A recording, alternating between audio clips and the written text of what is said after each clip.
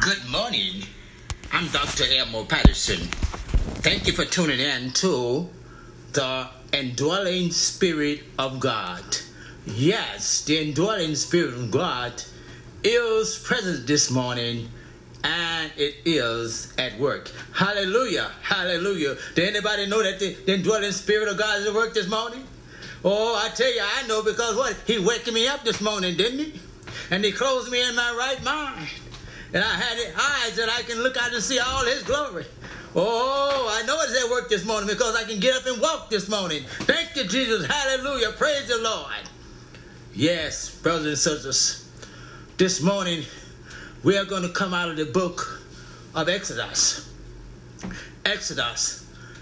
Our text this morning will be, and the Lord spake unto Moses, saying, Go unto Pharaoh, and say to him, Thus said the Lord, Let my peoples go, that they may serve me.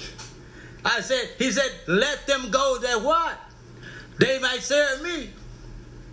Oh, is anybody serving the Lord this morning? If you're serving this morning, you will have love. You have love for God.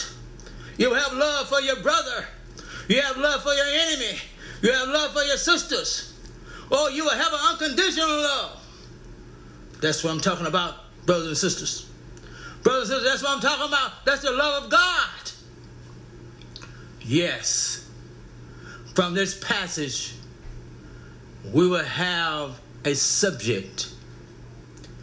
Disobeying God can be catastrophic. Hallelujah. I say catastrophic.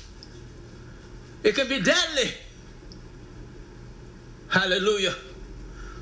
Disobeying God, I tell you, it's something we must not do, because God is a jealous God. Amen. Yes, brothers and sisters, in our text today, because of one man's failure to obey God, the whole nation suffered. I said, because of one man's failure to obey God, the whole nation suffered. You see, I'm speaking of this time in the law. There was a king named Pharaoh who caused the whole nation to suffer for disobeying God. Now, why are we suffering today? We are in a pandemic. Yes. It tell me over 637,000 have died from the virus that attacked us. 637,000 have